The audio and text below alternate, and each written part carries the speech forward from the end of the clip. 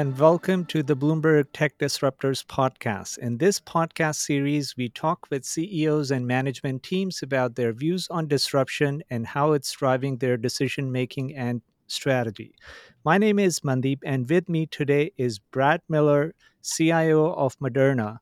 And I'm also joined by Sam Fazeli, who leads our healthcare coverage and is our director of research in the Europe region. So, Brad, welcome to the podcast. Hey, Mandeep, thank you for having me. Very excited to be here today.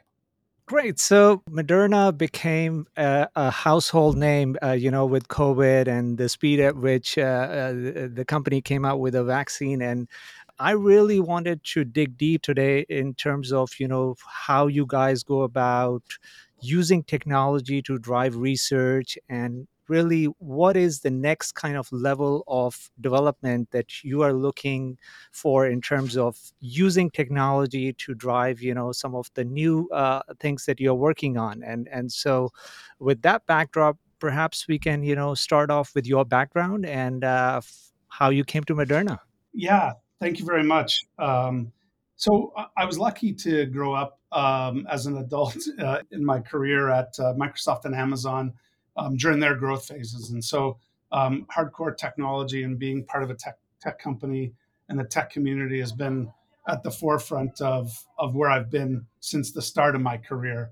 And after that, after spending about 20 years there, I decided to venture off and see what the rest of the world was like, specifically into the financial industry. And then that led me over to Moderna. It was a great opportunity to come here and have an impact, doing what I do great in terms of building technology and platforms and systems, but to do it with the mission to have the greatest impact on humanity. And you put all that together, and it's such a great place for me to be.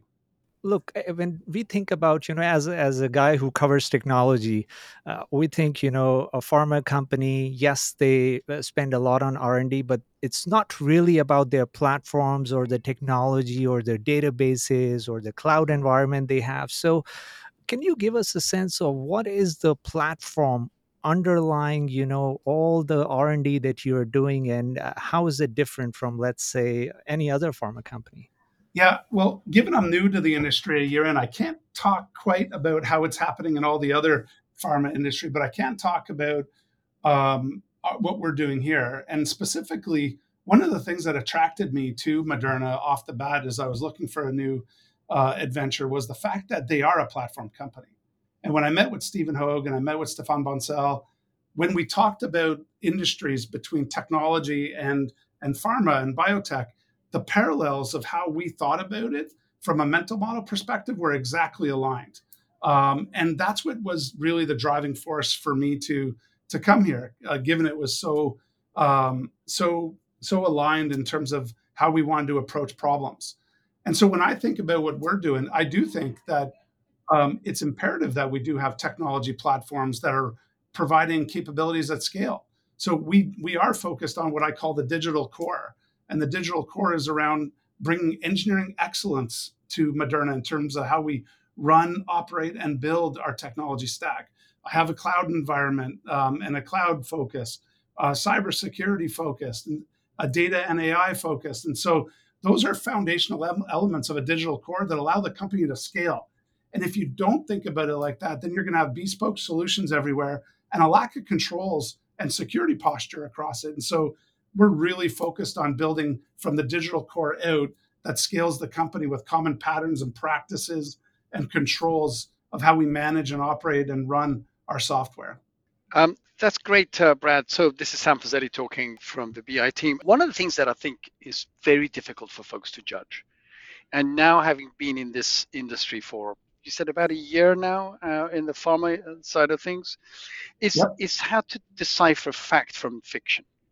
Because a lot of companies come up with ideas about AI and how it's going to revolutionize, or how they're using it to revolutionize drug development in their world. How would you tell, what tools do you think we could use as either analysts or investors to try and decipher the difference between fiction and reality? I think the facts are really based on data, and actually Moderna's founded on data. I would argue we're a data company right from the start, and that's enabled us to use AI on top of our data so that we can get to answers of the right sequencing for drugs that we bring to our patients. And so I think that for me is one of the key ways in which you can tell fact from fiction is how fast is a company coming out with drug development. And if you look at what we've done at Moderna in terms of reducing the cycle time from 6 to 8 years down to 2 years, in terms of the entire process that we go through for drug development, I think the facts speak for themselves. And again, the long tail is around the clinical development trial and the regulatory requirements that you need to have to file and ensure safety of our patients. The actual time it takes for us to create the right solution using AI is hours to a day in terms of getting to the right answer to what would be the right medicine to help cure disease. And so I think the facts are really there in terms of how fast we're progressing. I think our portfolio speaks for itself. We have up to 49 different new drugs in development that we're working on through different stages. And that's a substantial number for a small amount of people inside of a company. We're at 6,000 employees, and yet we have that many drugs in our development life cycle, which I think is significantly different to most of the industry in terms of what I've learned and what we're seeing. Yeah. So do you actually prompt me for my kind of next question Moderna has worked on mRNA for several years now, right? I think inception was 2010. So it's been several years a decade perhaps, that they've been working on molecules for potential clinical development. Have you looked at how long it took, say, 10 years ago to go from idea to that you're ready to go manufacture versus now? Is there a metric that makes you smile? I mean, I already saw you smile. Is there something that I think you alluded to a number already, faster, etc. But could you put some hard numbers around it? Maybe you don't want to do that for competitive reasons, but anything you can do help us to Yeah. help us. I smile because I speak to my teams all the time about what is the from and to that we're measuring, and it's such a great metric to identify. I actually don't have the data as to what it used to be to where we are today. Something I'm going to take as my homework so that I have a complete story myself. Um, and so I don't know what it was like in 2010 and to what it is now. But I do know the narratives of the story of COVID, and once we received the sequencing of COVID within hours to less than a day, we had the right sequence to to develop that vaccine. And so that's the best that I have right now in terms of that. But just to piggyback on that, so in terms of development and testing, and I look at any IT project or any software development cycle, you are developing the product for a while and then you are testing it. Is there a parallel to be drawn here for Moderna in terms of how they go about drug discovery and how that data layer actually helps you either on the development side or the testing side? Yeah, absolutely. So the conversation we were just having was around getting to the right sequencing, right? In terms of how fast we can do that and how AI helps with that. And I'm specifically machine learning. There's many right answers, up to 36 to 40 permutations that can be used, and the speed at which we get to the right answer is based on our algorithms. And it's just not an algorithm that picks like which one will have the best efficacy. We have to balance that with the durability of the drug, with the shelf life of it, and so there's a lot of different variables that go in it to get the right one. But then there's also dosing, using ML to understand what's the right dosage and how fast can we get to the right dosage, and ensure safety of our patients. And so that's another great aspect to what we're doing in terms of the life cycle. But then it extends into clinical development, like into the clinical trials. It extends into how we're doing submissions and our regulatory filings, how we're responding to customers' questions and healthcare provider questions and regulatory questions. And then if you start adding all that up together, there's a huge from and to in terms of the amount of savings of time and expense that we have in employing both machine learning and generative AI into the capabilities of us getting a drug out the door. Oh, And you that's what you and you that's what mentioned my favorite phrase, generative AI. So yeah. I have to go there. I mean, from machine learning to generative AI, like how has that transition been, and really, what are you looking to do using generative AI at Moderna? Yeah, so for Moderna, it was actually a pretty good lift to go from machine learning to generative AI, given how profound our systems are and our culture is around machine learning to begin with. And so the lift was fairly achievable in a short amount of time. But what we did is, I mean, back in February of 2023, with the open sourcing of large language models, as you all know, everything exploded. And what Moderna did is we ran towards generative AI. We didn't run away from it. And so we were able to build our own internal Gen AI capability, which we call MChat. So it's called Moderna Chat. And we use open APIs for us to integrate with. But yet our interface is our own. And so we developed it so that our employees could have a safe place for them to try and learn about the technology. And within about 6 months, we had 70% of our employee base using MChat. Now, having said that, at this point, OpenAI has accelerated their development, and so we have two options going on at the same time: our internal version plus the enterprise version of ChatGPT Enterprise. But we ran towards it, and it really allowed us to experiment and learn all the use cases. And at first, we were counting use cases. Hey, we had 76 use cases this week. And now we've stopped counting because it's like people are now using it in as part of how they do their job every day, not as a trick to like one time do something. And so it's been a huge uptick for us at Moderna in terms of bringing Gen AI to our company.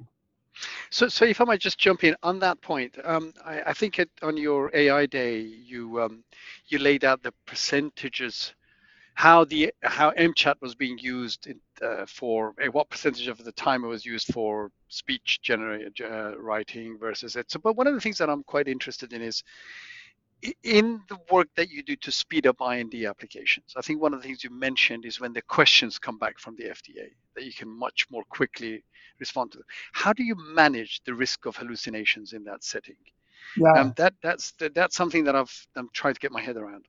Yeah, so very good question. And to right now, based on the importance of answering accurately, we have we have manual reviewers of the answers that are coming back as that final check. And so we're not there all the way, but if you think about the amount of work and effort that's been brought down to synthesize all those questions and essentially have a chat with our data to get the response that's appropriate, we've sped up that process significantly, but still the safety and the accurate answer needs to be validated by a human, and we have that as part of our workbench where that where answers need to be still reviewed And yet you think that still cuts down the time of response. massively, because we can actually mine all the different questions that are coming in proactively, have a chat with our internal system to get the appropriate answers from the data that we have, and then just do a final review of that. And that's a huge lift in its own right. And again, we're really trying to focus transforming how we work at Moderna so that our employees are spending the time on the most important part of their job instead of the mining and the harnessing of the data and of the text, so that we can bring it more quickly to life. Now, I'm going to risk sounding like actually I know something about AI by asking this question. I've read a paper, the impact of AI errors in a human in the loop process, and this was brought up in um, stat conversation that I heard with the head of a VC who specializes in investing in AI in drug development and healthcare. And one of the things that was, I think that's what it was brought up. I hope I'm not wrong. That you can actually introduce errors because humans end up relying too much on the AI generated output and not worrying about those checks. So it's no longer hallucinations, but it's actual errors. And how much does that keep you awake at night in this human in the loop error risk? Yeah, I mean, it obviously does keep me up keep me up at night. A bunch of other things as well keep me up at night. But when I think about reducing the amount of error that would go into getting the wrong answer versus the human in the loop reviewing the final answer to ensure that it is accurate with the expertise that we have and the checks and balance, I think you still end up in probably a less error prone environment than what we had previously with with with inconsistent, unstructured data all over the place because it must be structured if we're going to use it in a certain way. So the improvements of the back end of getting the data into a standardized data model that can be used at scale correctly more often is what I think drives the huge lift into the system to reduce the errors. And then, yes, check and balance on the final answer. And actually, Brad, to that point, how much? I mean, from what I recall from the AI day, there was already quite a lot of effort in the company to have that data in the most structured way possible. How much more work did you feel needed to be done when you came Yeah. in to build this on Well, the data background? we're at Background the data. beginning of that journey, to be honest, and Oh, okay. happy to share with you. Um, I, I don't believe in the field of dreams where if you build it, they will come. What I believe in is taking a platform approach and a specific use case and building the foundation of the platform of your data platform as you go, building upon it with every use case. And that's the approach that we're taking. We have a lot of what I call back book data, which is historical data versus front book data, which is coming in. And that's the new data that we get from, say, clinical trials. And when you think about the application of how do we speed up the drug delivery, I'm really focused on the front book use cases that allow us to build our systems with the new, so that new is on new. And then over time, we will deal with the legacy back book in terms of porting it into the new data format, into the new data structures, because that's very important data that we have. I mean, that's the crown jewel is our historical data and the use of that data. But again, we're doing use case by use case by which we'll bring that data and port it into the new platform. And is there a training element here? Because I mean, a lot of the things you're talking about are cutting edge, deploying new technology, and for folks who've been doing R&D for a number of years, they're used to a certain method and a workflow. So how are you dealing with that change element when it comes to Yeah, deploying technology? appreciate that because you can bring the best tech forward, and if you're not enabling your people to actually use it, it won't be used. So we have something which is called the AI Academy, and given that our founding roots are in research and academia, we have a concept of really a learning institution, and our AI Academy was originally founded on data and machine learning, and then with Gen AI, we plugged in another module into our AI Academy, which is around teaching our workforce how to do and use our MChat and our generative AI tools. It started off with fun stuff like to gain traction, like funny things that you could do with Gen AI, like make it give me a report that sounds like a pirate, and people found that funny, and they got attracted to the use of what you could possibly do with Gen AI, having a conversation. And then we did a prompt engineering contest across the entire company, teaching prompt engineering. And so then we started getting more novel solutions out of our workforce. And then that led to the notion that we believed we would need to have separate MChats, like a legal MChat, an HRL MChat. And sure enough, at the same time, we saw the industry start doing a shift away from a single, MChat or Chat GPT to having multiple GPTs, which aligned very much with what we saw happening in our own workforce at Moderna. Is we needed to eventually get to the point of separate GPTs within our environment that are very specific task based. Previously, doing it on our own, we would have to build the software that surrounds that GPT, and now we're very lucky to be leveraging enterprise chat GPT that's helping us create these GPTs independently for different use So cases. are these like apps that you're building on the foundational model and pretty Correct. much use case driven? Okay. Essentially, they're applets that get wrapped, like, because you just can't have you, Gen AI, like the use of Gen AI happens in a workflow. It happens in a, like, legal document review is a great example. And so, what's the flow and what's the application that you leverage large language models within that experience that ties it together in a good experience for our legal department, for instance? And that's one of our key use cases that we've used over the past year as well to highlight the benefits of Gen AI. So Brad did promise not to go into the weeds of specific drugs or products, etc. I do have a burning question on INT, but I'll keep that. But on the influenza, if you can answer, so you had a first go with an influenza vaccine that had a subpar response on the B strains, the two types of strains. Then you came back with another version that did better and did well on the B strain. Was AI involved in that at all? Yes, very much so. I mean, it was exactly that. I don't think the industry's seen quite as fast as a turnaround as that within 6 months to have another flu candidate out into the market. And the end-to-end process and the use of AI, both machine learning and Gen AI, through that entire pipeline, really critical to how fast we were able to move. Can I keep pushing my luck there a little bit, and you can obviously push back? Yeah, was it the sequence? Was it the formulation, the combination with LMP? Was it the Yeah, I don't. Probably best that I don't inaccurately okay? answer to mislead.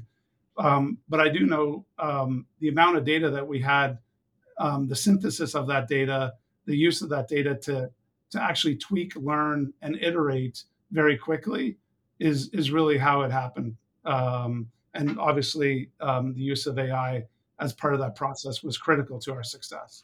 And of course, now you're in trials with the individualized neoantigen therapy, Correct. which I'm pretty sure will generate very large amounts of data. Now, clearly, you're in a partnership there.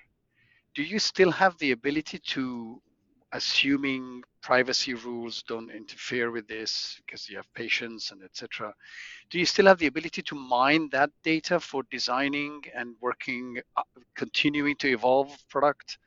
Um, or does partnership get in the way of it, or does patient privacy get in the way of it? How should we think about that? Yeah, I probably won't comment on that because I'd want to make sure I'm vetted Okay. appropriately in terms of the relationship plus the PII nature of it. But what I can tell you is that every single every single patient, their tissue has their own sequencing, and we wouldn't have been able to do what we're doing at the scale we're going to do it at without machine learning to be able to get to the right answer for every specific patient. And it's something that's I'm just really fortunate to be here at this time at the company when we're building that capability and partnership. I think Um, that's the area where I'd love to know much more detail as time comes and as and yeah, when the company feels okay to talk about it. you bet. Okay, We'll do a recap again in 6 months to a year. How's that sound? I'll be there. Yeah. Can I come back to the unstructured data conversation that I feel like you mentioned in passing, and I just wanted to double click on that. So, when we look at unstructured data, in different domains, it obviously, can be helpful in this context of training your large language models, and in the context of an industry like pharma where I'm sure there is a lot of stuff that's getting digitized, and is a lot of good information that's hidden, in unstructured data. But if you can elaborate a little bit on that, and specifically in the context of, fine tuning, let's say a Chat GPT or one of the LLMs that you're using, that would be great. Yeah. So a couple points there. You brought this up earlier, and so I think it relates to this topic too, around how people work today in terms of generating unstructured data. And scientists are very interesting individuals with respect to the processes that they've learned how to work and the tools that they use.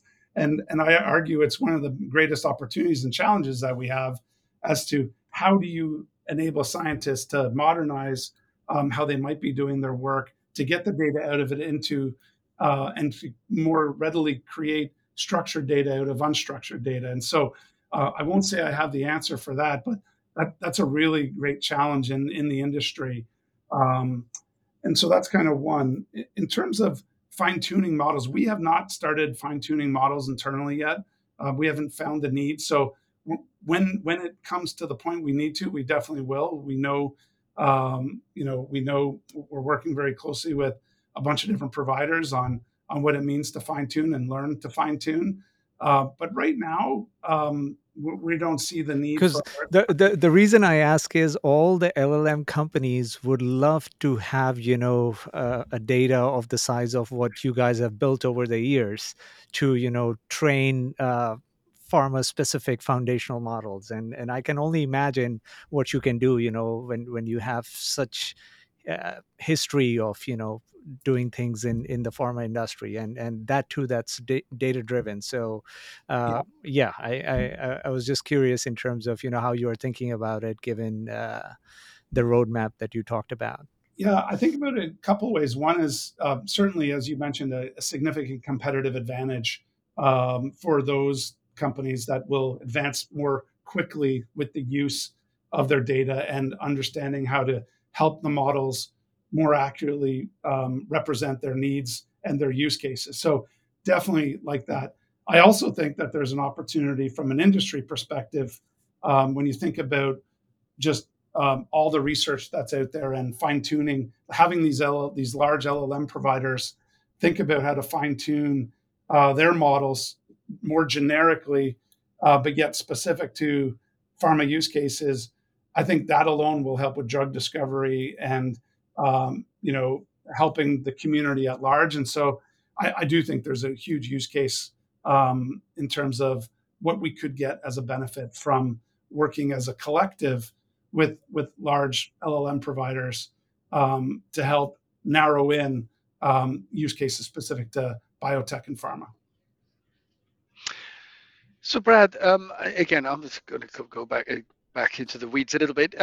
If you can answer, do you feel, having looked at this for a while now, the 12 months you've been there, that you may be able to go back and solve for more complex products, so complex proteins such as antibodies or things that have got multi subunits that need to be assembled correctly, etc. Do you feel confident, or not yet, or need more time, that AI is going to be able to help you do that and develop, again, more complex rather than a single protein? Yeah. Well, I do believe so, which is why we're really working on what I mentioned, the back book of data and getting it into a structured state so that we can use that going forward. Um, I can't even dream of the use cases that our scientists will come up by having that data, that corpus of data in a format and a model that they can just, play with and investigate whatever they come up with. And so that's really my job, is to be the enabler to make that happen. Um, and so yeah, I do believe so. I don't know about the will it solve a more complex problem or not, or will there be something completely brand new come about, or both. I think is probably what I would anticipate, hypothesize that would happen. But again, my job is to get the data in a way in which they can have that opportunity to think big about where they want to go with the use of the data that we have. Okay, now I'm going to ask you something that I think I experienced a little bit myself. Um, does the age band in which, I mean, I think Moderna, I don't know what the average age in Moderna is. Do you find that folks that are much younger than me are more receptive to the change and jump at the bit, versus the more folks that are similar to my age? Do you feel that there is that element, and is that something that Moderna has an advantage in because of the average age of the company, or?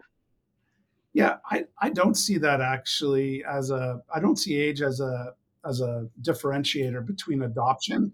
We've had broad adoption, like I mentioned, 70% of our entire population has hopped on the use of our MChat, and so and let's take that population as a microcosm between young and old, with a median being wherever it may be. We don't see any differentiation of the data. I would argue that as we move forward, um, it it's no longer that there's data analyst and data visualization type folk who are doing that type of job in response to business questions. I do believe, as we think about hiring in the future, hiring more comprehensive with data and data science as a key backbone to any job, whether you're in finance, HR, legal, research, is going to be really critical to, I think, the success of the company as we move forward. And so I do see a shift because if you ask a Gen AI model a dumb question, you're going to get a dumb answer.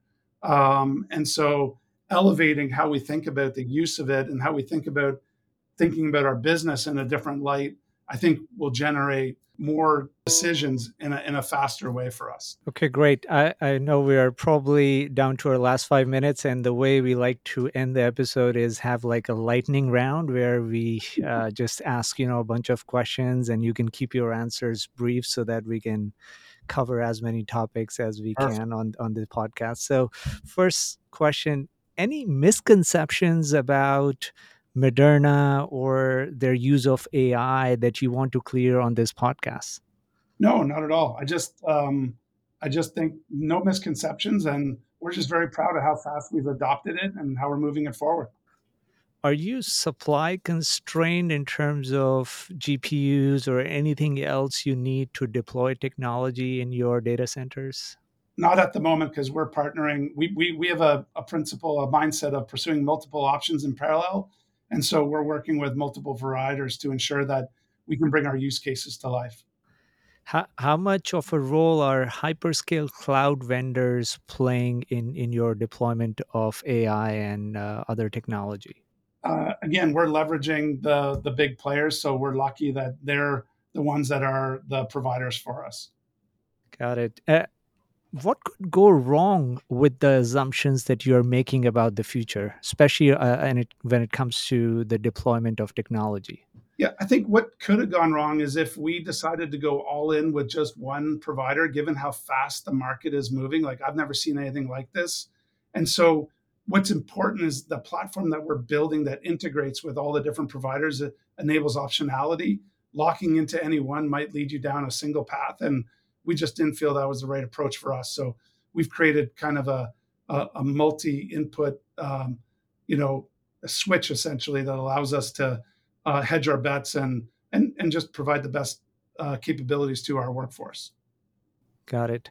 Training versus inference, which one do you think would be a bigger market when it comes to the deployment of Gen AI? Oh, that's a good one. Lightning round, I'll go training. Okay. Yeah. Again, you don't have to expand. So it's really something that we're asking everyone who comes on the podcast.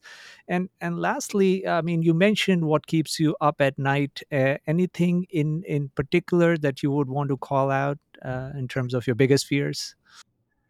No, I mean, my biggest fear is not realizing this opportunity we have right now at this time to double down and use Gen AI appropriately, to do great work. And that's I think the most important thing is how do we do it safely and securely, um, with our patients at mind first, and being able to ride this wave of innovation, which is just critical for us, and the industry at whole. And I have to ask, a drug discovery question. Given everyone is looking up to find cures for diseases like different types of cancers, is there anything you feel that's on the horizon, or there is visibility in terms of finding a cure for something that we haven't been able to do so far as humanity?